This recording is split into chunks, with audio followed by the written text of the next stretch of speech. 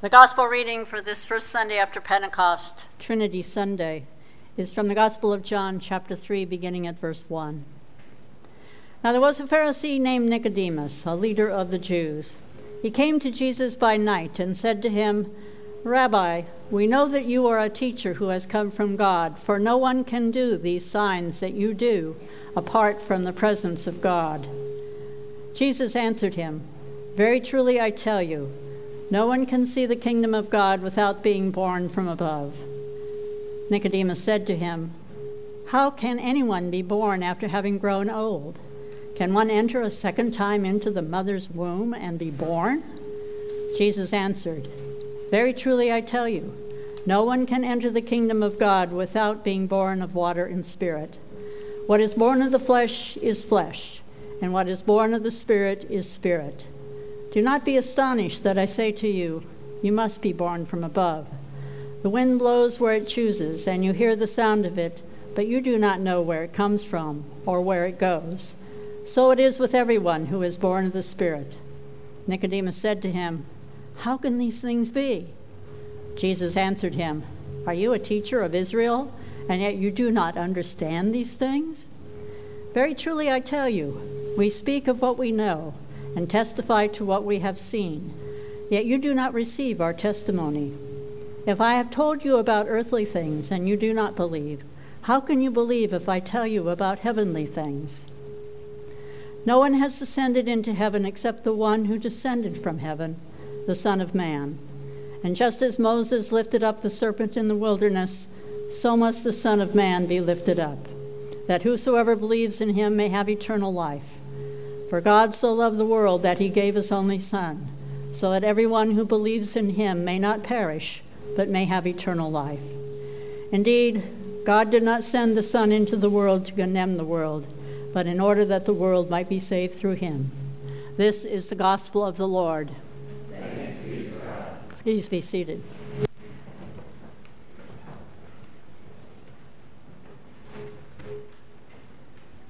Dear friends in Christ, grace and peace to you from God our Creator and from our Lord and Savior Jesus Christ. Amen. Nicodemus, one of the most familiar stories of Jesus, and one that appears every year in the lectionary, is found, as you know, at the opening of the Gospel of John in chapter 3. As always in John, the meaning is found in layers. I've always loved the quote that John is shallow enough for a child to wade in and deep enough to drown an elephant. This story is no exception. Now, Nicodemus is a story we find only in John and begins this way. Now, there was a Pharisee named Nicodemus, a leader of the Jews. To say that Nicodemus was a leader of the Jews is really a great understatement. He had a most impressive pedigree. He was first a Pharisee, a professional theologian, who knew the Old Testament literally by heart. As such, he was a member of the Sanhedrin, one of the 70 most powerful men in Israel. It would be like being a member of the U.S. Supreme Court and the United States Senate all at the same time. These 70 men had great power over the Jews everywhere in the world. These men had real power. As is often the case with such men, he was rich and lived in a big house across the valley from the temple. It had beautiful mosaic floors, expensive furniture, an impressive water feature, and of course, a great view. In sum, he had not only status, but wealth. He was part of the 1% of the 1%. Contrast that life of luxury and ease with a follower of Jesus and his message. It might seem strange that such a man would be attracted to an itinerant preacher focused on the underprivileged, the excluded in the society of his day. But Nicodemus is intrigued by what he has heard about Jesus, and there is a tension within him between his position and his attraction to Jesus' message. He feels a tapping on his shoulder for a different life path. Thus he comes to Jesus under cover of night, in the darkness. He did so, no doubt, because as a respected leader, it is likely Nicodemus did not want anyone to know he was going to see a man perceived as a dangerous troublemaker, least of all by Nicodemus's peers. Really, to understand why Nicodemus did not come to Jesus in the open, you only need to look at what happens in John's Gospel right before this story. Jesus drives out the merchants and the money changers from the temple and overturns their tables and made a huge mess. This is not exactly a guy a respected leader would want to be associated with. Nicodemus must have thought it safer to come at night so his wealthy friends would not see him. There is another layer, however. The author of John uses light and dark imagery throughout his story. Light symbolizes God's presence. Those in the dark do not know God. So coming in the dark is a signal that Nicodemus is not one of those walking in the light. See him, imagine him in the twilight, an older man, a bit stooped by his years, a long gray beard, in full Sanhedrin uniform, a flowing outer cloak on which hung the prescribed knotted fringes that proved he was a devout Jew. I can envision Nicodemus pausing and thinking, maybe I should have thought twice about this visit. This could be a huge, huge mistake. See Nicodemus making sure the coast is clear, as he certainly didn't want his Sanhedrin buddies catching him in Jesus' presence, and maybe ruining the reputation he had spent a lifetime building. As he made his approach, Jesus welcomes him, and the conversation ensued. Nicodemus, as is often what politicians do, greets Jesus with a compliment. Rabbi, you are obviously a teacher from God, for no one could do the miraculous signs you do if God were not with him. Jesus ignores the compliment and goes deeper, cutting right to the heart of the matter, and proceeds to lay out a life focus, a purpose for Nicodemus, saying in paraphrase, look, Nicodemus, here's the honest truth. Unless one is born again, you will not see the kingdom of God. It's a Holy Spirit thing. You can't get into the kingdom without a radical restructuring of your life. Baptism is a symbol of that. Your life is under new management. You are not in charge, and your rules and your laws are not in charge. And like the wind, God will lead you where he wants you to go. In other words, Nicodemus, you can continue to live with the goal of privilege, position, comfort, and ease. But to be truly alive, to live in the kingdom, you must strive for compassion, justice, and inclusion. Now, Nicodemus knows the difference. He has felt the call of God's Spirit in what Jesus has just said. The call is as in Isaiah, a voice of the Lord saying, "Whom shall I send, and who will go for us?" And Isaiah said, "Here I am, send me." But here is the dilemma for Nicodemus. How does he leave a life based on power, prestige, wealth, comfort, and ease to one of a life of service, working to give oneself to the wounded of the world? I suggest that Nicodemus feels that call from God's Spirit. It's what has created within him a tension that perhaps we who live in the first world have also struggled with and felt. I know from my experience as an elected official on the local and very much lower level than Nicodemus, how easy it is to feel the pull, the attraction of the prestige that a title with power can give. As Lord Acton said many, many years ago, power corrupts, absolute power corrupts absolutely. It is so easy for power to go to your head. You begin to believe that it is yours by right. After all, you have staff at your beck and call. You have people. You are treated with deference and have the title of honorable or mayor or governor or perhaps even president. When you show up, the meeting can start. People may even stand up as you enter the room. Important decisions are made that impact your community. You may, as I did, even have a free parking spot at Union Station near Safeco Field Not easy to give up, I can tell you. The higher one climbs, the harder it is to give up that power, that prestige. How does Nicodemus give that up? At the time, Nicodemus doesn't seem to get it. He fades away back to his life of power and wealth. But today I would like to make much of the fact that Nicodemus showed up.